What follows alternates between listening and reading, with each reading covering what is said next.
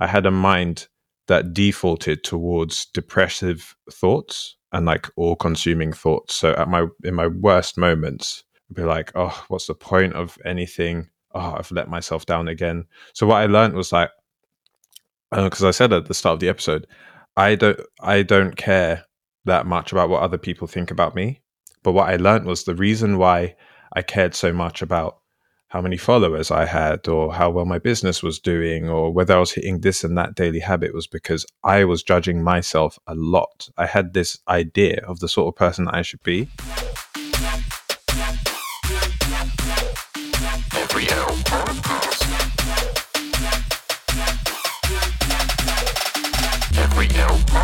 Welcome, ladies and gentlemen. I'm your host, Matt Brown, and you're listening to the Every L Podcast. Each episode, we'll have a different guest come on and talk about when life hands you an L, is it really a loss or is it something else? Because not every L's a loss. So sit back, relax, or do whatever you guys do to get comfortable as we get into this. Let's go.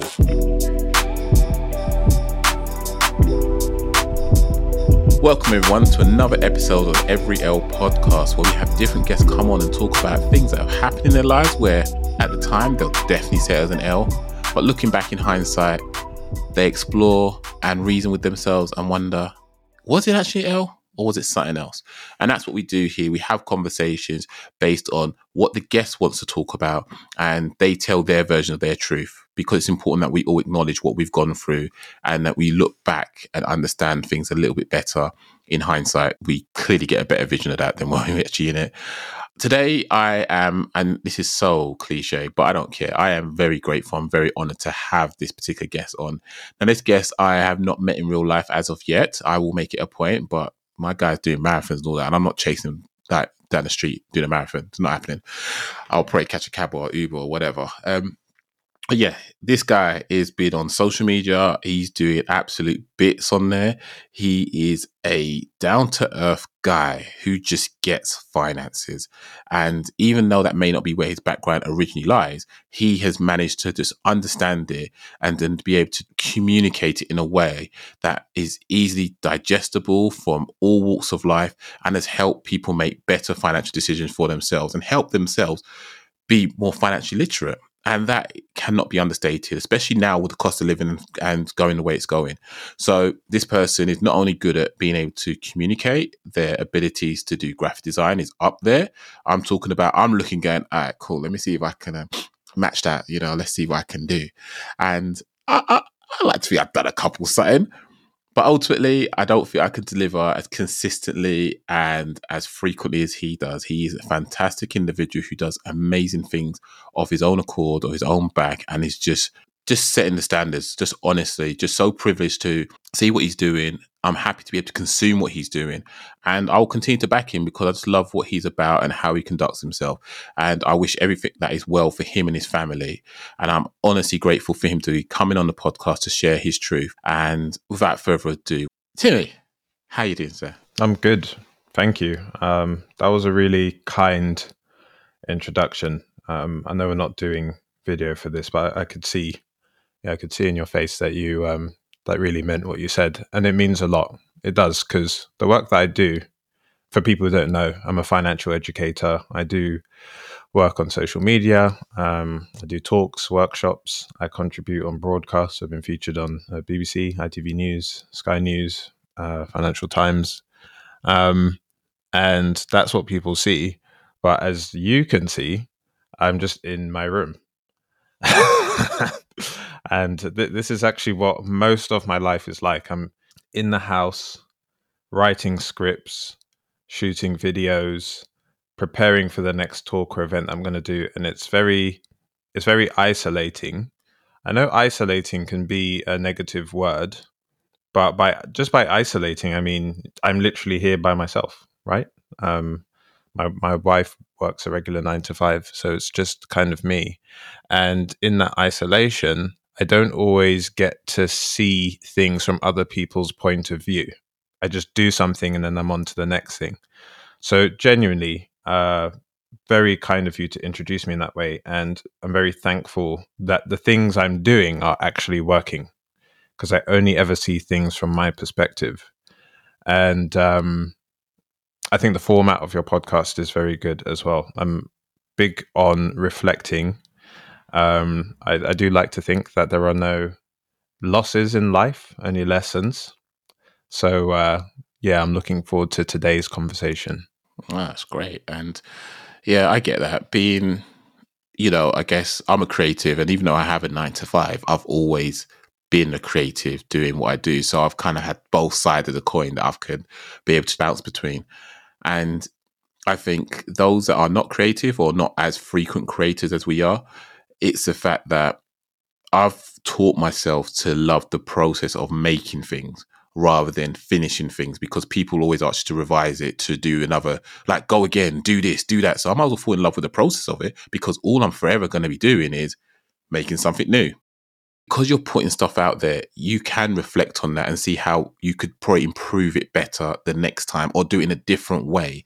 But because you've created something, that's more than half the people, or more than all the people that still sat there thinking about doing something. It's better to do than to think about doing. And it's commendable that you're just able to churn out what you're doing and still achieve your other goals in life that you're clearly going through some sort of a bucket list. I commend you for that. So I did used to have a bucket list actually, but I met with a friend for coffee yesterday, and she inspired me to actually put together a 40 by 40 list. So it's still a bucket list, but I just liked the idea of structuring it in that way. Like you spend and like I'm 33 now, so and I've ticked a few things off the list, but I actually wrote down 20 personal goals and 20 professional goals yesterday, and I'm actually gonna put them out. I think I'm just gonna like create a 2 slide carousel post and like post them, um, because there are some people who say that you shouldn't talk about your goals, and I get where they're coming from with that. But my experience personally is that when I put my goals out into the world, they that just manifests them into existence, because I'll be like, oh, I've always really wanted to do this thing, and then someone somewhere will see that and be like, oh, well, I actually work with an organization who does that thing, so would you like to have a chat? So I'm a big fan of putting stuff out there. And yeah, I am going through a list of things I want to do. You know, you only get one life. There's no space for fear, shame. You just got to do it. So running a marathon, stand-up comedy, running a business. I'm just going to do all these things. Like I don't really care, because it's just, once you're not here, you're not here. So you may as well, go for stuff. I 100% agree with that one. I agree with that. And, I appreciate your honesty. And I think, this platform itself is very much about putting things out there. A lot of people would like to dress it up, especially, you're on social media, I'm on social media, and we see how things just look filtered, like throughout. They all dress it up a certain way. And you're thinking, but how are you financing this lifestyle? Like, how are you doing all this stuff all the time? Like, I understand you could, flex once a month, but 12 times a month? Every month? Oh, 12 times a day. Yeah, I think I'm so grateful that I don't care about money. I honestly don't. I've never ever cared about money in that way. Um, I'll be on social media sometimes, and I'll land on a page where like it's obviously like the person's trying to portray a certain image. I'm not judging them. Everyone can. It's their page. They can do what they want, and it'll be like a picture, and they'll maybe have their hand like this, and then they're showing their watch in the picture. I don't know anything about watches. I know that it's supposed to be a good watch, but I just don't know. So I'm just like, it's like, you may as well be showing me Arabic. I just don't know what you're trying to communicate to me. I've always been that way. I care more about running a business than I do making loads and loads of money. I care more about the flexibility, the freedom, the autonomy, than just the raw numbers. And of course, having enough money to do what you want to do in your life, to be able to buy the things that you want, to be able to go on holiday and stuff. But just the raw status thing of, I have all this money, so please think I'm great. I don't care about that at all. And it doesn't even like register with me. And what I think this has done is it's freed me up to do things that might make me look silly, to make mistakes, to do things in a slightly different way, because I'm not looking at what that person's going to think of me. I'm actually largely competing with myself. When I ran the marathon, it wasn't what will people think. It was what I want to do this. How will I feel if I don't do this? I love that. I think that's very much how I would like to say I am. I'm very mindful I'm probably not there, but I'd like to think that's what I pursue, because I'm not trying to chase no 6-figure payday. What's the point? In the day, right? If I'm going to get paid 6 figures by a company, trust me, they feel like they own me in that very moment. So when they say jump, I'm saying how high? Yeah. And I don't want to be in that headspace. Definitely how you said about having one life and looking back. For me, I have my beliefs of what I think happens after you die, but no one here, as far as I'm aware, can tell me hand on heart, this definitely happens. But imagine you die and you had to watch your life go back again. Imagine how rubbish your life would be if you said no to so many fantastic opportunities because you were scared, or you was worried about what other people thought, who they ain't even looking at you. They're worried about their own stuff. Yeah, everyone's worrying. Everyone's worrying about themselves. This is the crazy thing. You do a thing so that people look at you and think X, Y, Z. But what we need to recognize is that even the greatest people that have ever lived, people that we would consider to be some of the greatest people that have ever lived, or that are still living with us, how often does the average person think about Beyonce? Really? Like, as great as she is, how often does the average person think about all of her achievements, all the amazing songs she's written, the fact that she can sing and dance at the same time, the fact that she was in like Austin Powers 3 with Mike Myers, which is a hilarious film. Like, you just don't think about these things, not because she isn't great, but because you're too busy worrying about what people think about you. But everybody is doing that. And like when you get to the end of, so I was like, transparency for me, I was raised in a Christian household, but I now identify more as agnostic. So like, I believe that there's a God, but I don't feel like I have sufficient evidence or details as to the nature, character, whatever the case may be. I think the one thing that we can all agree on, regardless of what our beliefs are, is this plane of existence we're in, where you can see, smell, hear, taste, touch, is kind of like a one-time only thing. And whether you end up in heaven or wherever else, that's a completely different plane of like, you can't see in heaven because your eyeballs are like on earth still. Yeah.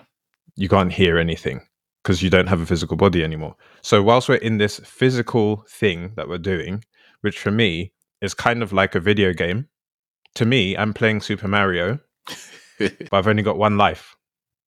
That's what life is to me. Yeah. I'm playing a video game. It's like Sonic the Hedgehog, but I've got one life. If I fall down a hole, then that's the end of the game. So you do things that don't kill you or destroy you, and then you spend the rest of your time challenging yourself, seeking joy, seeking love, having fun. Like, have fun if you can. And we're very fortunate to be in the UK. I know that we're going through our challenges in this country at the moment, but there are lots of other countries, lots of other periods of time we could have been born into where it just would have been really, really bad, really terrible. One of my friends sent me a link to what's going on in Haiti at the moment. It was like a BBC News piece. I haven't read too much into details, but the article was talking about how just parts of Haiti are now controlled by gangs. So depending on where you are, you could just get kidnapped for a ransom, and it's like a very profitable industry. Wow. And that's not to trivialize or diminish what's going on in the UK here with our economy. But I read that and I was like, do you know what? I'm going to be thankful for the stuff that there is to be thankful for, which is that at the very least, I have a roof over my head. I don't worry about my physical or personal safety when I leave the house. Yes, things are expensive, but I'm actually in a position with my work where I can help people manage their day to day. And in the future, we have everything to play for. Economic downturns don't last forever. For me, the future is bright. The future is always bright. Yeah. And I think that is very hard when you're in it to see that light. I guess I'm very much a person that if there's a shadow being cast, there's a light source that's casting that shadow. Absolutely. That's very beautiful. Where's the light coming from? I haven't heard it put that way, but I think that is so Yeah, that's just so awesome. And just to build upon that, I think that we have a responsibility to ourselves to be very discerning over the information we consume. Because if you want to depress yourself right now, then just read the news.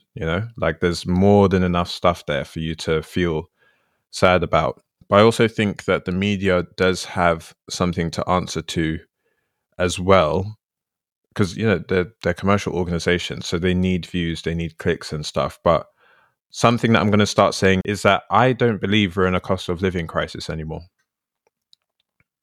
I don't. Emphasis on the word crisis, because a crisis is a temporary, intense period of pain. And prices have been through the roof all year. And I think it's immensely damaging to all of us to be in a state of crisis for months and months and months and months. Because before this was the COVID crisis. And then before that, there was like, we were in crisis because of Brexit. This is all happening against the backdrop of the climate crisis. I think it's far more reasonable and balanced to say that things are just more expensive now than they were last year. And then it becomes about, how do you adapt? What course of action do you take to exist in this new economic environment? But to be in crisis all the time, but then you read the news and you're like, we are in crisis. That's what the news is telling me. So let me behave like we're in panic mode 24/7, which is hugely damaging. It is very much that. And I think we've got to learn to climatize with the day that we're living in. Phones are £1,000, like mobile phones are £1,000. Like, why am I paying 4 figures for a mobile phone? Are you stupid? Like, what does a phone do, really? I'm still rocking a phone from back in 2019 and it still does a job. But you'll watch the Apple presentation every year telling you, oh, it's the best iPhone. And they blatantly tell you they're going to drop a next one next year. Yeah. But you'll sign up to a 3-year contract. But people do what they're going to do, irrespective of what crisis they're in, because they know what sacrifice they're willing to make, if any, to obtain what they want. And I think if we change our mentality, and I'm very much on the mindset of where you can't apply a filter to your life, but you can change your mentality. And by doing that, you'll be able to then say, well, do I really need this? No. Let me have that. Or am I going for it for brand's sake? Or can I formulate a different way of approaching the situation? So I think a lot of us need to look into ourselves and really utilize as a resource that's available to us. And things like what you do, the way you use different analogies with the sweets, with like just the illustrations. If people go check out his Instagram page, he's got a whole heap of them. Amazing. It helps just communicate those messages. And I think it could be wrong, but I was raised up in a church home for the most part. And I know I love the book of parables. I haven't read it for a while, but I love the book of Proverbs because of all the parables that are in there. And that just helps me have conversation with people and make those connections. Potentially that could be part of the reason why you like illustrations, because you've heard so many Bible stories over the years and you realize, well, to communicate this particular heavy topic, I have to bring it to a level where people can see it, can understand it, can actually touch it. And that's where you're as good as you are at what you do, as well as your natural gifted abilities anyway. But what I'm going to do, I'm going to jump into your first and only L, which is a very interesting one for me, because I have so many questions around this. So folks, again, I don't know anything other than what he's put on here.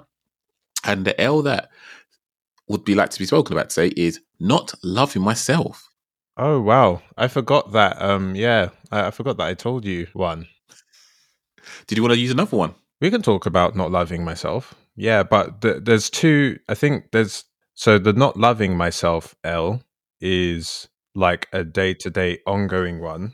But the other one, if I was going to talk about it, maybe I can save this for another day, was doing law at university. We can cover both. Which one do you want to go with first? I'll just quickly touch on doing law at university. I don't think it's definitely not a mistake, because I wouldn't say doing law at university was an L, but I'll touch upon it very briefly. Basically, when I was applying to go to university, there was a lot of familial pressure around doing law. And I understand where that comes from. That's, we want you to do a degree that is going to get you a good, stable job that's well paid, that's in an industry that's not going to go away. And I did law, and I basically did not enjoy it at all. And it wasn't in line with my interests or my strengths at the time. And something I did for a long time was like, imagine like my life as like a timeline. and then me going to uni and doing law kind of split it in two. And then I have this like law timeline, which I'm on now. And then I have this one of like, what if I'd done something that was more in line with my interests and with my strengths, or what if I'd not gone to uni at all and just gone full time into business? Because I've always been very entrepreneurial.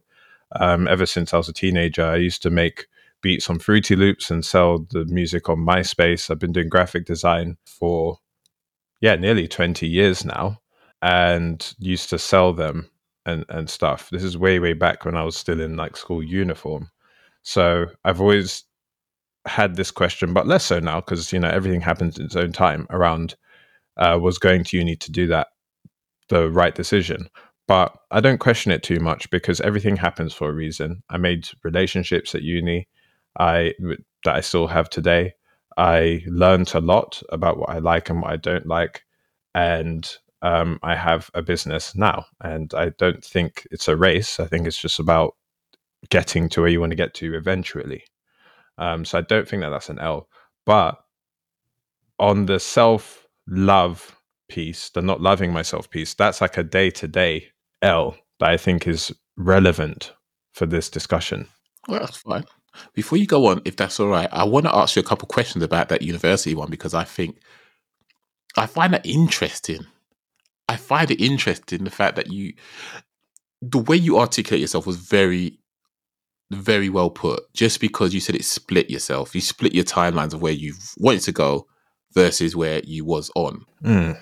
How did you know where you wanted to go? Because so many people I've spoken to, old and young, had no idea where they wanted to go. By the time they were coming up to where you want to go to university, I don't know what I want to do for life. I don't know what I want for lunch. Yeah. So definitely there's something in the setup around university in this country where you're making really big decisions from a very, very early age and you don't know the full implications. You don't necessarily have all the information you need to make an informed decision. And then there's like different people are weighing in, your school's weighing in on like what you should do, and your parents might be saying stuff, your friends might be saying stuff. So it is difficult to know what you should do. But I was really interested in psychology at school, and that, based on my 16-year-old mind, was what I wanted to do. But you needed to have like an A level in maths, and I didn't have that. So I couldn't do psychology at the top unis or any of the unis that I'd applied to, which is really weird because now I'm an ambassador for like a national numeracy charity. So that's why I say it's not an L. It's just the way that things happened. Why was I interested in psychology? I was just really interested in like thinking and how people think. Still am. And I thought that would give me an insight into the way the human mind works. Because I've always felt like I was different to other people. I thought that the way that I thought about things wasn't the same as the people I was at school with and like was hanging around with. And I felt like there was something that everyone else just like got about human interaction and socializing that I didn't get. But the landscape has changed now. You can learn pretty much anything that you want to learn on the internet in your spare time.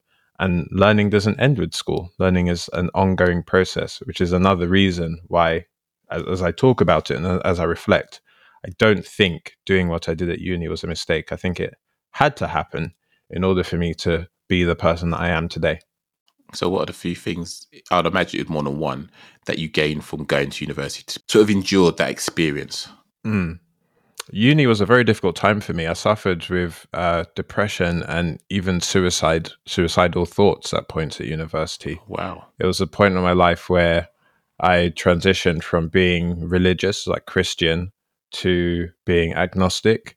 And so there was this massive existential thing of like, oh my goodness, like, so if God didn't create the world, or God as I understood God, then like what is actually the point in doing anything? Am I just sent here to just go to school, get a job one day, and then just die? Like, is that and also all of the free time you get at university didn't help, because that's just a lot of time spent playing video games, asking unanswerable questions, and just ruminating. I think what also so yeah, like I learned a lot about myself in those like painful moments. I sought therapy for the first time. I saw a counselor. I was learned a bit more about myself and like what I believed. I didn't do that much of the law at uni, but there were some bits of it that were interesting. So just from a very like simple perspective, I studied law. I learned a bit about law.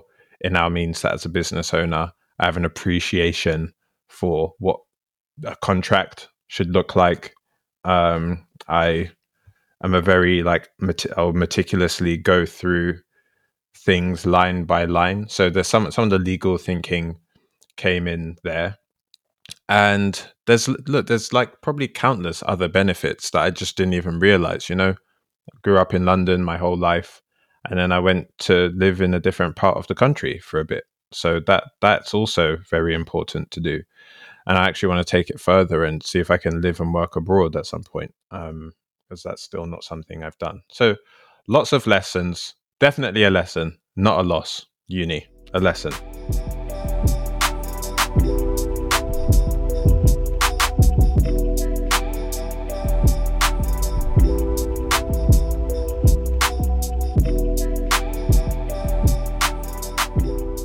Great. And thanks for sharing, because I personally didn't go to university and I have a lot of people around me who did. And whether they wanted to or didn't, it made me feel some sort of way like I missed out. But I'm very much a person who, when I grew up, it was sort of, okay, my primary school was one that said if you was left-handed, they'll teach you how to use your right hand because they were that way type of mentality. And I always felt like I wasn't getting things. And the barometer for success in my school days was get the best grades going. And if you didn't get that, you're pretty much out in your ear. You've got nothing else going for you. And it wasn't until after school I realized I just don't learn the way you're presenting information to me. I learn differently. Yeah. I need to actually doing it. Yeah, we're very, very lucky, very fortunate to have free education in this country, a free education system. There are parts of the world, and again, periods of time where whether it's like the men were getting education, but the women weren't, or like the general populace wasn't getting an education, and you just had an elite at the very top who knew how to read and write and those sorts of things. I definitely don't want to take for granted the fact that, education fundamentally is a generation of people taking everything that human beings have discovered up until this point and passing it on to the next generation. That's an immensely powerful thing that we do as a species. But yes, because of the setup, we end up with it catering to the lowest common denominator in some respects, the average person. And not everyone is going to want to sit down with a textbook. Not everyone is going to be into maths and the sciences and stuff. Some people are like good at making things, good with their hands. We've also, over the course of our lives, seen a huge shift from a gatekeeper-led economy to a more democratized one. So you have all that emphasis on grades and qualifications in school and stuff because it's a few organizations who are providing that. That's why it was like that.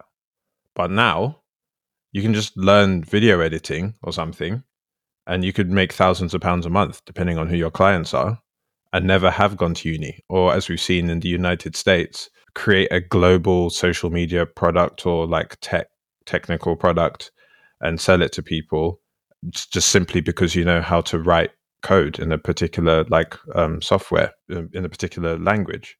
So the internet has massively shaken things up on the education front. And even people still say things like, why don't we talk about money at school? And it's a question that I used to ask, and I think it's an important question. But the answer that I give to that question has actually evolved over time, because I just go, let's reason from first principles for a second here. What is school? Like, school is where you go to learn fundamentally, right? So maybe in 2022, school is on your phone. Yeah. It isn't just in the building anymore. Again, the internet has allowed for people to learn anytime, anywhere, any subject. Yeah. It's shaking everything up.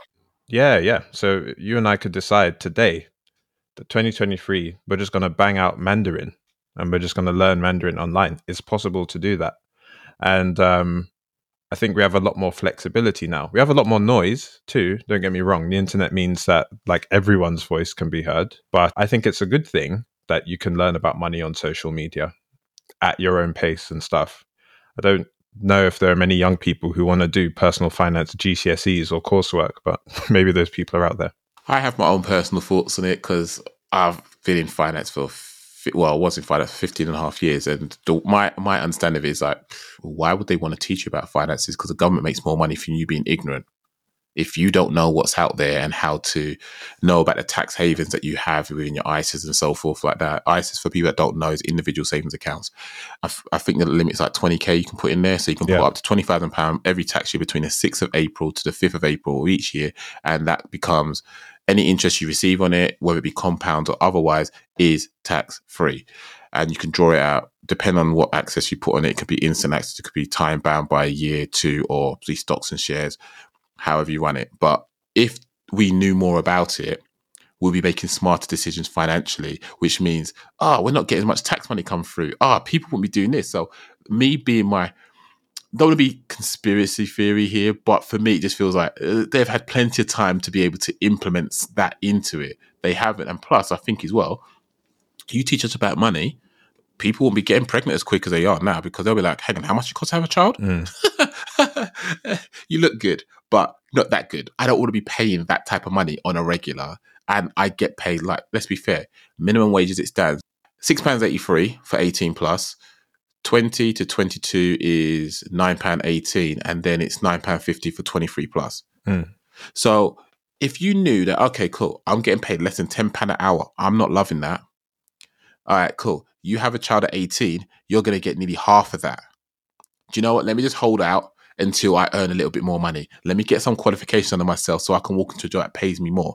But because these things are not being put in place, my head tells me people then are not incentivized to engage their brain and to think, let me hold off. Let me collect the skills I can get whilst I've got the capacity to do so, because I don't have responsibilities like bills, mortgages, children, whatever. I can up my skill set. But that's my take on it. But yeah, very interesting. I wouldn't be surprised if I do see in a few schools in the years to come. I would love to go into schools, absolutely. And to kind of build upon what you just said, if we pretend that or if we assume that the conspiracy theories are true and that there's a suppression happening at a systemic level, then thank goodness for the internet, because you can use the internet to say, as we are doing right now, that there's a systemic thing going on, and actually here's how money works. If the issue is systemic, then they were never going to teach you in the school building in the first place. So thank goodness we have social media and the internet. Well, I personally, me being an overthinker that I am, I just think, right, come on now. If it's not always about money, the way they teach you in school is take the information in. They don't necessarily want you to understand it. As long as you get the grades, that's all about. So there's taking information, regurgitate it on command. Then you get, well done. Well done. You go to university. Well done. Well done. You get a job that pays you well. Well done. I'm going to pay you money. Whereas the person that was disregarded in the school because they didn't take it on board, for me, they were left to the side. You're going to be a tradesman. So they go be a tradesman. They earn whatever they earn.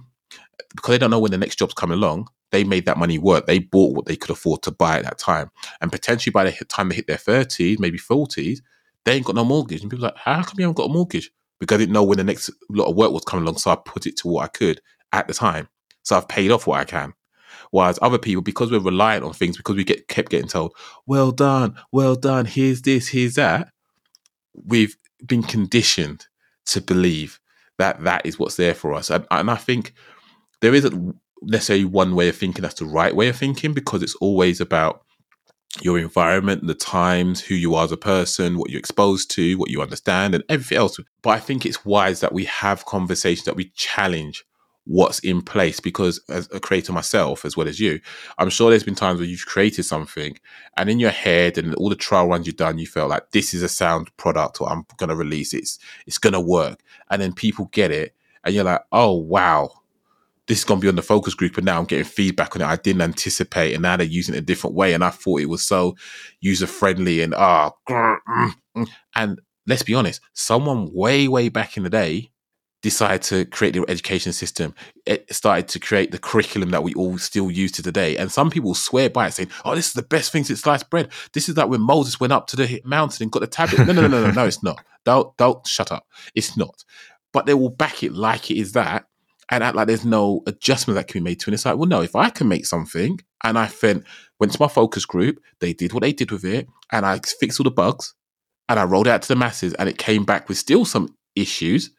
Who's to say these are not going to still have issues? Because we're all different people, especially with mental health becoming a lot more prominent as a conversation point, where people have different learning styles, additional support that's required, and whatever mental health conditions they may have that prevents them from receiving information the way that it's presented. We should be thinking, well, how else can I present this information to my target audience?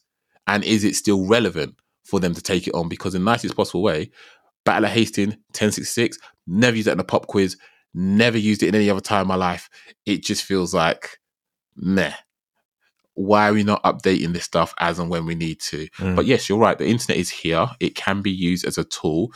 If you look at suppression in other countries where they don't allow access to things like YouTube and whatever else, those that do have access to it via VPN or otherwise, they are then allowed to share what's going on in their countries, be able to educate themselves in a way that their country will not allow them to be educated. So there's a lot of positives. There's a lot of caution to be taken with having such powerful access to tools like this. But I'm just grateful for people like you who are out here just using your abilities to help others. Not to be, yes, we've got to be self-serving to a certain degree. That's, rule number one, look after yourself. And then you look after those that you care about and then further afield. But you are looking after the masses. Yes, you get paid. I'm so grateful for that, because I want them to be able to put respect and put value on what you're doing. But you're helping people who otherwise don't understand, because they may not have had the conversation that we've had about, they should teach us about money because of X, Y, and Z. They just think that they're rubbish, that they've got a bad relationship with money, that everything, like credit cards are bad, overdrafts are terrible, everything. And it's like, well, if something's been created, it has a purpose. It can either be a positive purpose or it can be used as a perverse purpose. It depends on how you approach it and if it's the right type of product or service for you. But if no one's teaching you to have that level of conversation or have that thought process, you're going to forever think that something's bad, or you're making the wrong decision, and you're helping people to not have a negative perception of themselves or their self-worth. You are helping them to say, I never knew that. Now I do. And because of the content you're putting out so frequently, they're developing their own mindset of how to look at things. They're no longer just looking at it in a snapshot and going, yep, this is a one analogy I'm going to run with forever, because we know not one analogy works for everything. But they're going to go, that works like that. That works like that. That works like that. So there's a pattern formulating. Yeah. And then they're going to be a little bit more conscious about their decisions in life.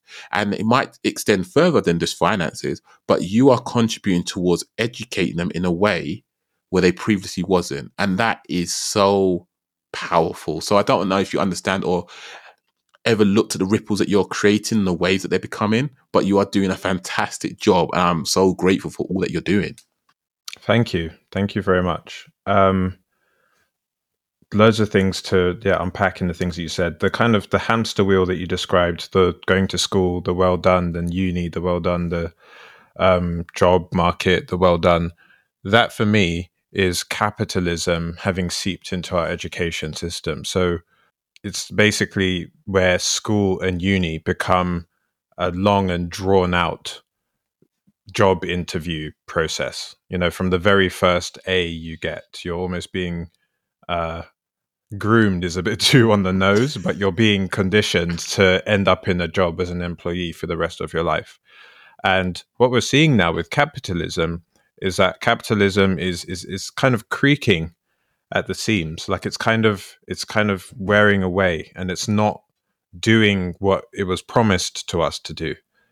Okay, because what's going on with the cost of living right now, what we're seeing from capitalism is, if you go to school and if you go to uni and if you get a quote unquote good job, then you might be able to pay your bills. That's what we've been left with. And so the system must be either iterated upon or torn down and rebuilt. I prefer iteration, because if you just destroy something and you don't have an alternative, then you have chaos in the streets. And so that well done thing that you're talking about, and being left to one side because you're becoming a tradesperson, that's capitalism.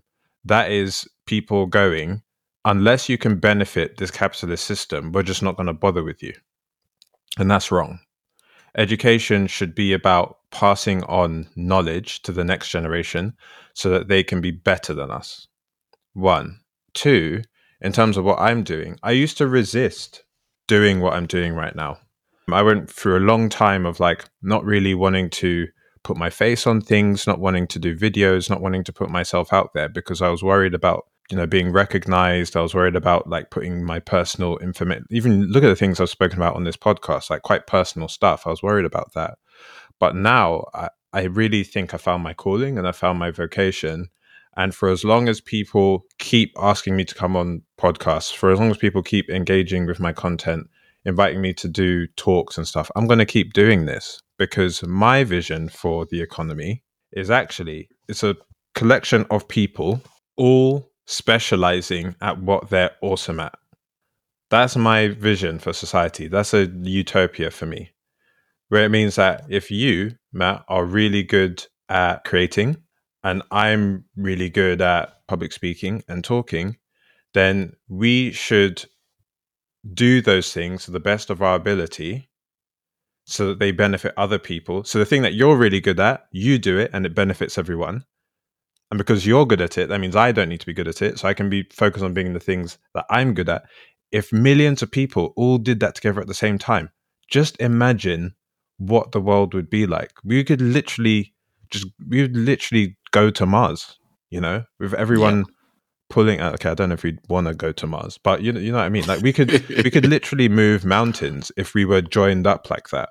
But capitalism has gotten in the way. Capitalism doesn't say, capitalism doesn't care whether you like your job or not. It doesn't care whether you're happy or not. It just wants you to make more and more money just because. Growth for growth's sake, but growth into what? And this period of discomfort that we're in with the cost of living, I hope will be instructive and will motivate us to change the system, to change the way that we're doing things. And I guess the only way we can change the system is by changing our own personal system. And then eventually, because we all do things differently, it forces them, just like how at the moment you've got those companies that was test trialing the 4-day work week and see that was possible. Now more companies are jumping on the back of it, because if it works, it works. Yeah, that's a great example of like, we don't need to do things the same way. Because like if Saturday, the concept of having a day off on Saturday is not that old. It's a few decades old in the grand scheme of things. So yeah, absolutely. Let's go on to your piece about not loving yourself. What's that about? So I did some therapy last year and I found out about unconditional self-acceptance and self-love for the first time ever as a 31-year-old. And essentially, I was feeling really, really down and really beating myself up about stuff. I was setting all these deadlines and daily habits and goals for myself, and I was not achieving them. And some of them were like, big ones, like earn this much money or get your following to this level. And the other ones were like, get up at this time every day or have this kind of morning routine or this, that, and the other. And what I learned in the course of that work I did was that it was coming from a place of self-judgment and not a place of self-love. And by the way, we all do this. Rather than accept ourselves as we are, whenever we are, we're always going, I should be like this, I should have done that, or people should see me in this way, people should see me in that way. Sorry to bring up the C word again, but capitalism also compounds this, because capitalism says, unless you get these grades, unless you earn this salary, unless you're wearing this type of watch, driving this type of car, that you are not a worthwhile, worthy human being. And so what you need to do is you need to get on that hamster wheel and you need to start pedaling, you need to start running so that one day you can be a valuable human being. That is very, very convenient for people who want to sell you things so that you will one day become a worthwhile human being. It's completely false. It's hugely damaging to society and to the individual, because everyone is valuable just as they are. All the good bits and all of the bad bits, if you can even call them good and bad. And that's what I learned. And so I'm a lot more free now. I don't practice self-love, 100% of the time.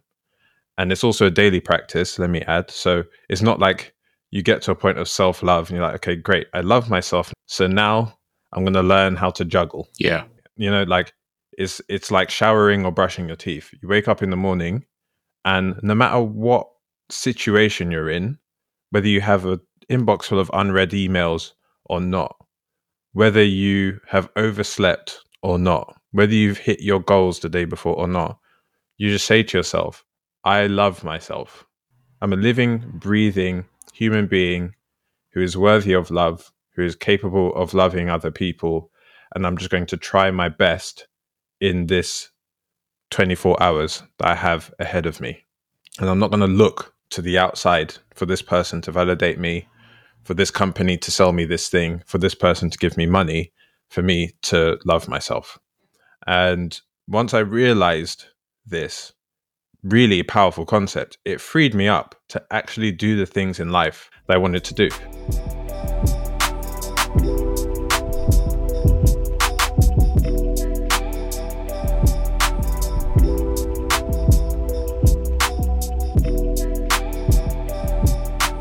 Because by accepting yourself, you're not saying, I am never going to change, I'm never going to evolve. Of course not.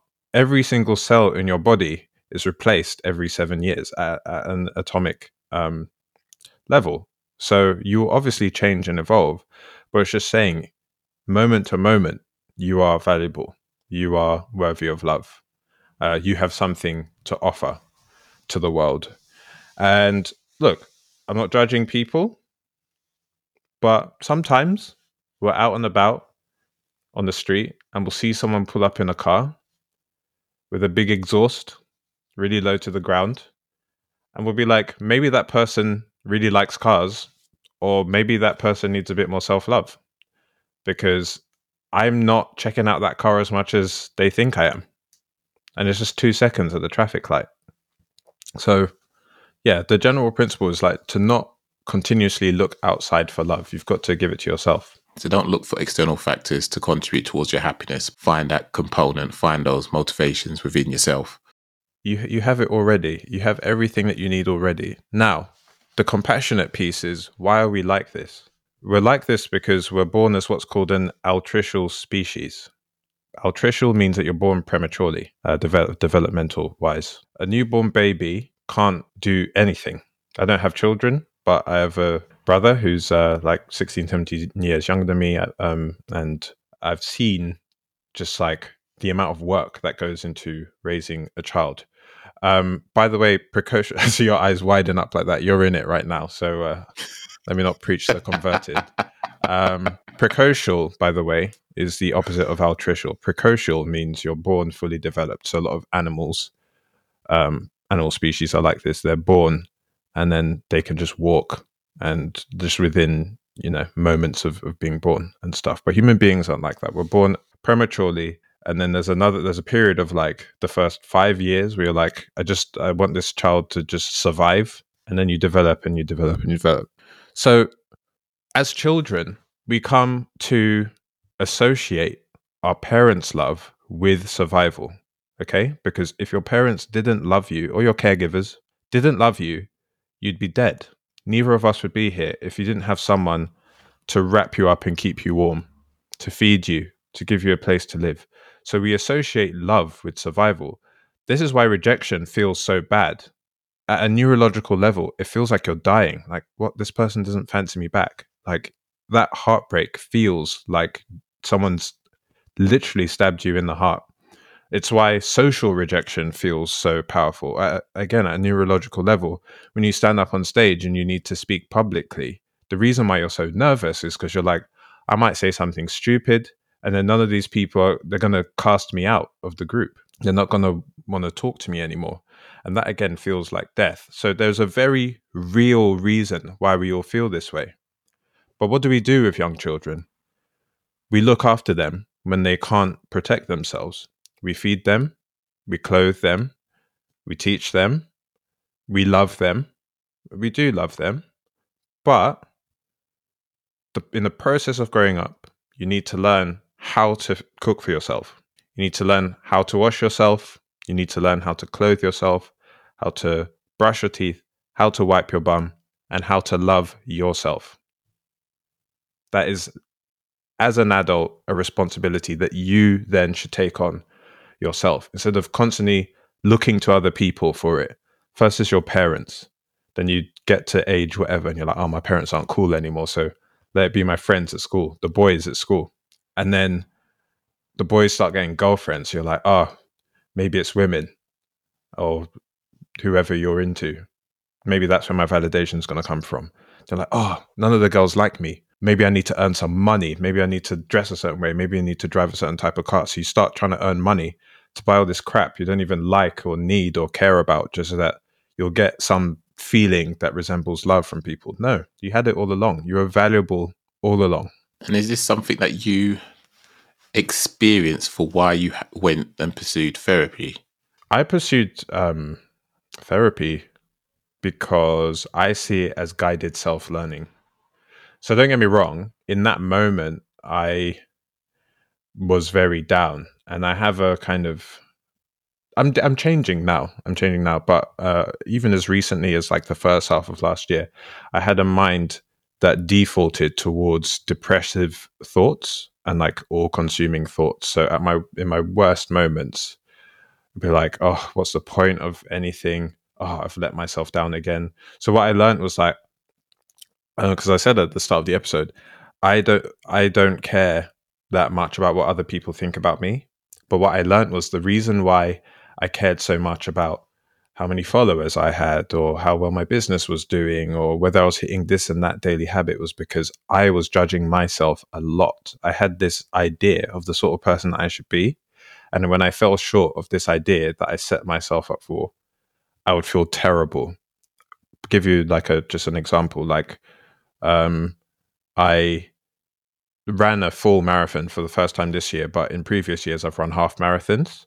And so a very classic Timi thing to do would be I would, in my calendar, put all my runs in. So this week I'm going to get up at 8 o'clock every morning and then I'm going to go for a run. And then I'll get to the end of the week and I'll be like, oh, I only went on 2 runs. Because I gave myself 7 runs to do. Like, who's going to run every single day? So I would constantly beat myself up in this way, and it would like affect me. It would affect my self-esteem of myself. But what I learned was whether you do 2 runs or whether you do 7 runs, that doesn't affect your intrinsic value as a human being. The more productive route to take is, okay, I gave myself 7 runs to do. I did 2. So should I be giving myself 7? What's a realistic, like what's a smart goal that I can use in that scenario? Or should I be starting at 1 run a week and then build up to 2 over time once I've gotten the habit down for the 1? So yeah, so that kind of the newer thought process is that illustrated at the end there. That's what self-love has given me. It's actually freed me up to be a more productive human being by being more compassionate with myself. So was that something that you did off your own back, or was it something that your other half thought you might want to consider seeing someone about how you've been feeling? No, she my wife suggested it too, and I'm very thankful to her that she did that. I think this is one of the valuable things you get by having.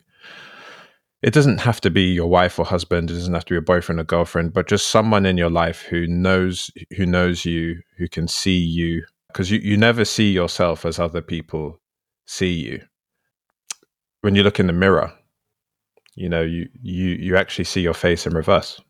It's only people who see you from the outside who see your face as it actually looks. That's why on Zoom, actually, they reverse your face. I think this software might do it as well. Yeah, this software has reversed my face because it would look weird to me if it was the other way around, because our faces aren't completely symmetrical. When you hear the sound of your own voice, it's like all squeaky and high pitched and it sounds weird, but that's how you actually sound. The reason why you sound different to yourself is because you hear the sound of your own voice coming from within your body and kind of vibrating in your brain. There's some really interesting science around that. So having someone who sees you from the outside, can point things out to you, immensely valuable in this life, because you're going to have blind spots. You're not going to see everything. And then I just have the sort of mind where once I hear something and it sounds like the truth, that app is immediately downloaded into my operating system. So when I heard the self-love thing, I was like, that is so true. That is so true. It was like immediate. Yeah. And the taking in of the idea was immediate. And then it's a daily practice. Some days I'm like, I feel useless. I feel terrible. I'm like, what? You just laid in bed all day and just played video games all day. But having the self-love piece gives you a baseline to return to in your more difficult moments, because you're not always going to be running at 100%. True. And I think it's unrealistic to expect ourselves to be that way, because when you look at the hot countries, no matter what country in the world, it's not consistently that way throughout the year. No. So why do we then believe we can be one way throughout the year at all times? Like, Yeah. my eldest, I love him to bits, but sometimes he's just not on it in the morning. And sometimes it's just hard to get him to say good morning or other stuff like that. And I could get vexed with him, but what's the point? Because if I can't show up 100% of the time, I shouldn't come at him and saying, bro, you need to just, no, you're a human being. Yeah. And furthermore, you're a child. I need to, and this is how I've touted for the longest time, saying, I need to learn to love myself like I love my loved ones. I will do everything for my children. I think one of my podcast episodes, there was a guy who said he learned how to look at himself rather than his reflection when he looked in the mirror. That's something a lot of us don't do. We will say, I'll do this for my child. I'll do this for this person. But we won't do it for ourselves. Oh, I go to work. I don't like it, but I'm doing it for the money. Oh, I can't stand all the aggro they give me, but I'm doing it for the money. Okay. If your child said they'll do it just for the money, what do you tell them? Don't do that. Yeah. So why is it okay for them to not do that, but for you, it's okay to put yourself through that grind and horrible situation? That is something that is very personal to me, and I want people to do better for themselves, because you deserve the best that life has to offer. Yeah. Because you've done so much, and you're an individual. You're an individual that is valuable, and sometimes you're right. You can't see yourself the way others see you because of the reasons you mentioned. But we need to start looking in the mirror and seeing ourselves, understanding that yes, we might be an employee, employer, a graphic designer, financial educator, whatever it is. But strip that all away. Who are you as an individual? What do you like? What are you about? What are your passions? What are your dislikes? Let's return to that place. And then hopefully by reintroducing yourself to yourself, you'll find that you're an okay person. And you don't have to beat yourself up so frequently as you do. And going to therapy, and people should know, I've done therapy multiple times, and I'm very much an advocate of it. Yes, I believe you have to find the right type of therapist, and sometimes it is trial and error after doing some homework or whatever the case is, and also consider your budget, because that is also a factor as well. But it's not uncommon to seek help from a professional, I say in quotation marks, and it's because the professional won't tell you what the answers are. They'll more than likely just provide you with questions that you can ask yourself, that then you look within yourself to find the answer there. This is why I say it's like guided self-learning. Yeah, like a good therapist won't actually tell you the answers, but they'll know which questions to ask based upon the things that you're saying, and then you'll be very surprised at the conclusions that you come to. Yeah, just your thing about like sorting yourself out, loving yourself first. This is, one of the things about self-love is it also set, because I've also done marriage counseling, and one of the things that you get from that is like, you aren't actually able to love anyone, like including your partner, until you can love yourself. Because for as long as you don't love yourself, you will be looking to your partner to love and validate you. And that is an unsustainable system, because if you're looking for them to love you and they're looking for you to love them, then no one's cup is full. It's just a bunch of people walking around with an empty cup. going, fill it. And there's just no, that's why a lot of relationships break down. It's like, I expect you to do this. I have these expectations of you. Oh, you're not meeting them. I'm going to go and find them somewhere else, or with someone else. No, you need to love yourself first. Now, when it comes to the children piece, again, I don't have children, but I suspect a lot of the reason why people will put themselves through difficult situations but will do anything for their children is because they care about their children a lot and they're willing to sacrifice for them. And I completely respect that. But we need to remember, what do they say to us in the airplane in the event of a crash and you have young children? Put a mask on your own face first before them. Because guess what? And aviation is one of the safest modes of travel there is, of all of the different modes. Why do they say that? Because if you have a young child and you're scrambling to put their mask on and you pass out, guess what? You're of no use to them. So you've got to love yourself first. That is everyone's mission in life.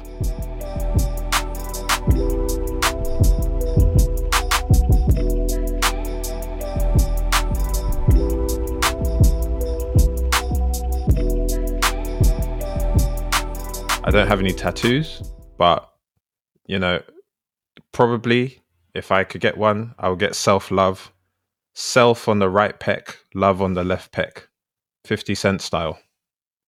Just, Look at that. My guy's flexing, talking about how his physique's looking already. I'm just such a big believer in it. And I think that the world would be so different if everyone knew about this principle. And, you'd see someone having a bad day and you both knew about self-love. And you could just say to them, do you know what? Go easy on yourself. Like, it's going to be okay. So that's why I talk about this a lot, because it's really, really changed my life. It really has. And I think that's powerful. I do appreciate it. And that's a lot of the people, I think, when I go back and I'm editing the podcast and I hear people how they seem to like the intro I give them, it's completely off the top of my head. It is 100% sincere. And I'm very much about giving people flowers now rather than their tombstone. Because I can't stand when people go, and unfortunately I can't speak for other cultures, but I can say within my own culture, I've seen it where people gone up and they give a massive performance in the eulogy. And it's like, you ain't spoken to this person for like 20 years. Shut up. Yeah. Oh, I love this person. The things I heard you say about them, you was cussing them out. Don't come with this now. Yeah. When it's no good and they can't hear you, or if they do hear, they're not hearing from this plane. I don't get that. I don't agree with it. It's not my thing. So if I can come into contact with someone, and the previous guests on my podcast will know, I've constantly been communicating with them. I will send them love. I will just, hey, just checking in. And I think I've done it with you a few times where I may have seen you online for a bit and I might just check in, because I think it doesn't hurt me to just find 2 seconds of my day to fire off a message. And that message could be the big difference between you be thinking of things that you shouldn't probably be thinking about and actually feeling like, oh my gosh, someone's thinking about me. Yeah. And it's not for clout. It's just because you are a decent human being and you are worthy of acknowledgement, of just, hey, how you doing? How are things getting on? And you'll always hear me ask about you and your wife, just because I know it's important to you. So if it's important to you and I care about you, it's important to me. And that's could be completely bizarre, but that's just how I say it. I want to ask you 2 quick questions. That's all right. You've done marriage counseling. You've done therapy. As a man, how did that make you feel? Did it make you, because I'm conscious that some men are not about talking about their feelings and this, that, and the rest of it. But as a man, how did that make you feel considering therapy in terms of an external form of support? I felt no way about it as a man, because my parents, they split up when I was a kid. So I was brought up by my mum predominantly, although I've rekindled with my dad and have a great relationship with him too now. Nice. So there's a lot of time it was just me, my brother, and my mum. And my mum has 4 sisters, and I have like women cousins and stuff. So I think I've learnt a lot from women, and something that women do really well is that they look after each other and they look after themselves. And so I'm open to anything that's going to help me to live my life better, be a better person, improve my knowledge, improve my skills. And as I've said already, therapy for me wasn't like, oh, I'm ill so let me do something. Although it can be about that, it was just a piece of self-improvement for me. It was like going to the gym.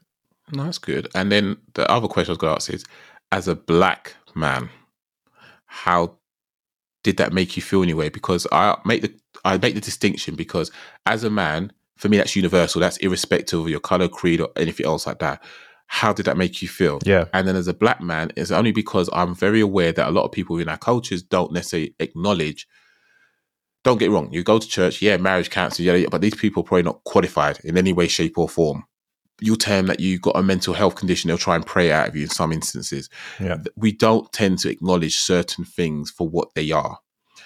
So my question to you is, as a black man, did it not make you feel any which way, or was it a little bit of something was there? As a black man, again, no issues there at all. One thing that I did think was that if I didn't have a counselor who was aware of the British Nigerian context, would they be able to understand the things that I was talking to them about? And there was a little bit of that, but then I just, educate them or inform them on like, this is the context that's taking place. And then they just, roll that into their analysis or the things that they're saying.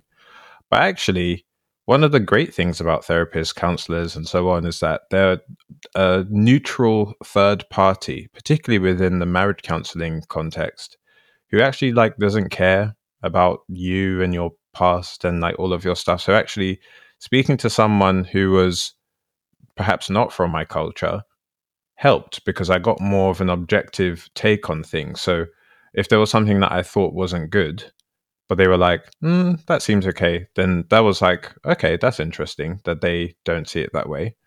But then if I said something and they were like, no, that's definitely not good, then I'd be like, okay, that's probably definitely not good. Whereas if you speak to, so you like mentioned the church piece as well, speaking to people who understand where you're coming from culturally, spiritually, and so on can be really useful, but there can be blind spots there too. That is a very, very good point. Okay, I'll ask a question because I find this interesting. So let's assume, now I'm in a mixed relationship. So let's assume my wife's white, I'm black.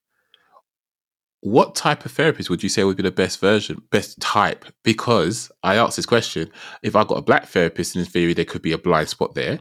If I got a white therapist, there could be a blind spot there. So would it be worth getting someone that's probably outside of those two to try and help just come with it as unbiased as possible? To be honest with you, because these are the professionals, I think it comes down to not the skin color of the therapist, but their qualifications and the outcomes that they've achieved previously. Because there's so many different types of therapy. There's so many different like outcomes that you could be going for. There are some counselors that, they just see it as their job to sit in the room whilst you talk with your partner. There are some that are, there's like cognitive behavioral therapists that are trying to pattern interrupt certain like modes of thought that you default to and stuff. So what I did was I actually went to a CBT directory and the counseling directory and actually looked for names of people who I thought, based upon what they'd said about themselves, would be able to help me reach the outcomes that I was looking for. That's fantastic. And it is like finding a driving instructor. Unfortunately, one of the downsides of therapy is that it's prohibitively expensive a lot of the time, and there's just so many people. So you're like, who do I go with? So there is a little bit of like finding people, but if you, if you're able to look up the directories for like specific types of professionals, be it relationship, CBT, EBT, or get a personal recommendation from someone, then hopefully over time it'll just become more joined up and less disparate. I love that. I love that. And for those that don't know, CBT stands for Cognitive Behavioral Therapy. You said EBT? What's E stand for? Emotional. Okay. That makes sense. So it's all about not loving yourself. That was an L, right? And I know you said about no L's, just all lessons. Would you still say that was a lesson or would you call it something else? No, for me, not loving myself, now that knowing what I know now, it is, it's not an L in a bad way, but it is something that if I find myself in a place where I'm like, you need to like step up your self-love, like I take it very seriously. That's what I would say. So So what? You made you more self-aware? yeah. Like for me, it's like if I'm not doing the self-love piece, then I need to sit down and I need to have a chat with myself, or I need to speak to a professional to just work through whatever it is that I'm going through. Because for me, loving myself is like the first layer in self-care and in being a fully functioning adult. That's the first thing. Because you love yourself, then you get up and you go to the gym because you love yourself, so you want to look after your body. You love yourself, so then you do a job which makes you a nice person to be around so that you can look after your family and look after yourself. You love yourself, so therefore, instead of going into this type of business so you can look super flashy and impress people, you actually go into that type of business which makes society and the world a better place. It is a hugely important aspect of growing up and being an adult. And you practice it every single day. There's never a day, you don't get to the top of the mountain where you now love yourself. You wake up in the morning, you practice it. You're eating breakfast, you practice it. You're having a conversation with someone, you practice it. And then, as with all things that you practice, it becomes habit. So it becomes something that you consciously have to do in the beginning, but then it becomes habit. And then you'll just have these habitual self-love behaviors and thought processes that just kick in every day. And I guess that also includes the language you use when you describe yourself and your actions. So instead of saying, you're so stupid and things like that, you need to be kinder to yourself so that you're not putting that back into yourself. You're replacing that with something more positive. Yeah. You're so stupid. It's a very extreme thing to say. The practical tip that I can offer there is, and I got this from Brené Brown, the TED Talk. She's got one of the most viewed TED Talks in the world, and she talks a lot about vulnerability. She says, instead of calling someone a liar, tell them you lied. Because how can you define a person based on one thing that they did or said? A whole person that's lived 70, 80, 90 years, they lie once. So the whole person's a liar? No. Like, how can you say that? But you can definitely say that they lied. Yeah. So if you did a stupid thing, the self-love way of acknowledging that is, yeah, what I did was pretty stupid. But tomorrow is another day where I have the opportunity to do better. I can go back to the person that I did the stupid thing to, and I can apologize to them. That is a productive thing to do, not to just label your entire being, your entire infinite being, as one thing because of something you did once when you were super tired or under the effects of alcohol or angry. That doesn't make any sense. That's just not a logical way of thinking. I agree with that. Yeah, a lot of taken away from that. And at any point, would you, if you could have gone back in time, whether it be your uni days or prior to when you went therapy, was it last year you said? Is there anything you'd say to your younger self to sort of help encourage you to get there and not potentially delay arriving to the place that you need to arrive to be in a better headspace? I think the thing that younger Timmy needed was just to meet the world where it is and just to embrace reality. So when I was younger, I used to have a lot of anger and impatience towards the way the world was versus the way that I thought the world should be. And I used to make me feel very discontented with life and with things. Like if we take uni, for example, but why do people need to go to uni? This is so dumb. Like you go to uni just because everyone else is going to get a piece of paper just so you can get a job that has nothing to do with your degree. That was like a very standard thought pattern for me to have. And it's very full of judgment. And I still carry judgment now, don't get me wrong. Like the counseling I've been doing lately, I've realized, what we got to bottom of is that I have a lot of judgment internally still, which I use to protect myself against people that I think might want to hurt me or take advantage of me. So I judge them, I prejudge them so that I can say you're this way or you're that way. So there's still a little bit of that going on. But, and I've said this in another podcast conversation, I try to err on the side of reality at all times, because I think that if I'm going to go up against reality, reality is going to win. And so meeting the world where it is way more productive than judging it. Because when you meet the world where it is, you go, okay, so it seems like everyone has to go to uni, or most people have to go to uni in order to get employment in this system that I'm living in right now. What steps can I take in my life to try and do things differently? That's a completely different conversation to why is the world like this? The world shouldn't be like this. The world shouldn't be like that. It's like, hey, hold on. This planet has existed for 4.6 billion years and you've been around for 20 of them. So why does anyone care about your opinion? Yeah. On this thing, even if it is quote unquote correct. So that's what I'd say to younger Timi. Do you think you'd have heard yourself? Do you think you would have received that information and gone, yep, get you? No, everything in its own time. It's a journey. It's all a journey. And there's things that when I get older, I'll want to say to myself now.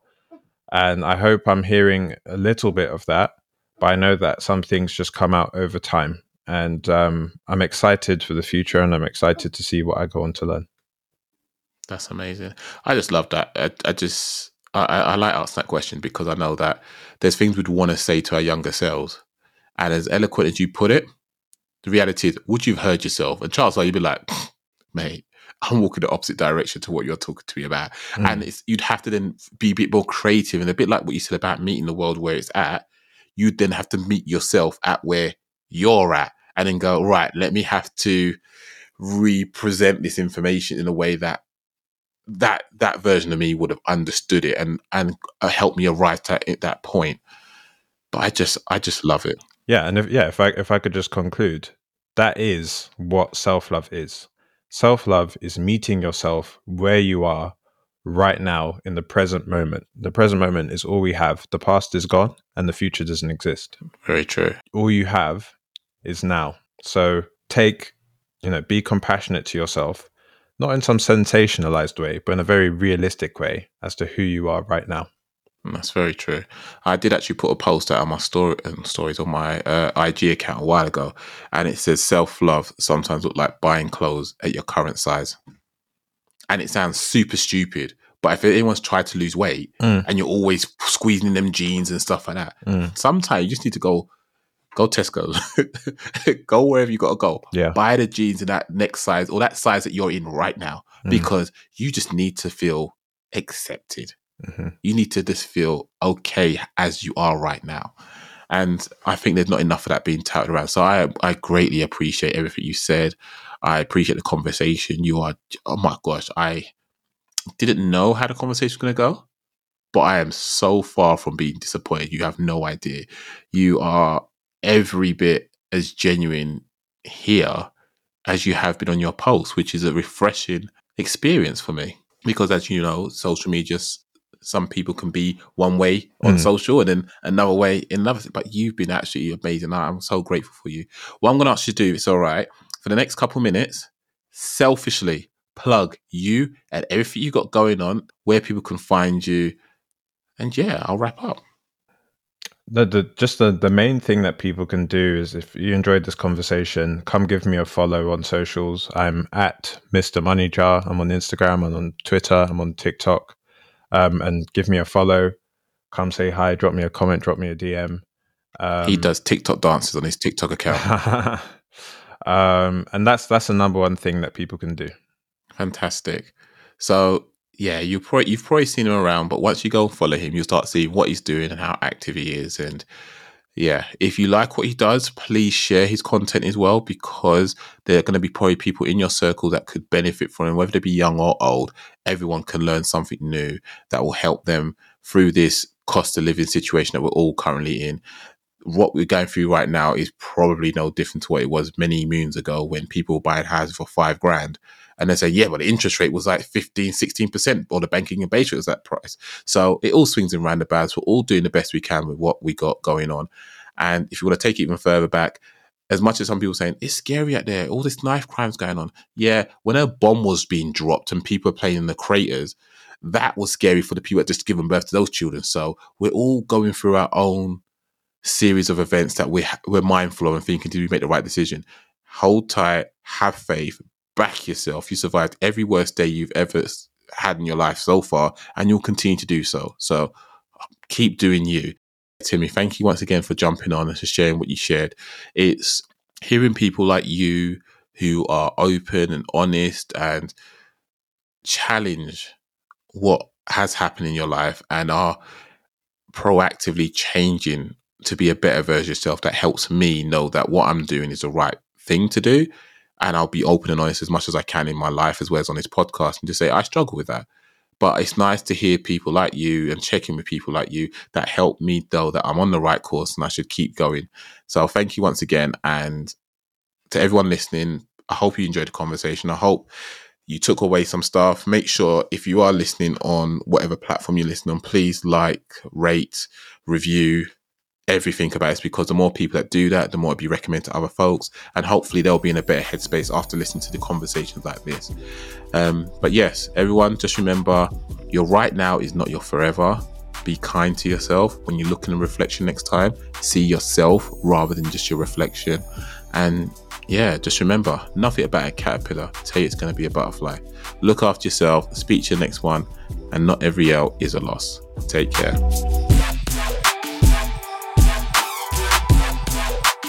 Every L podcast. Every L podcast. Every L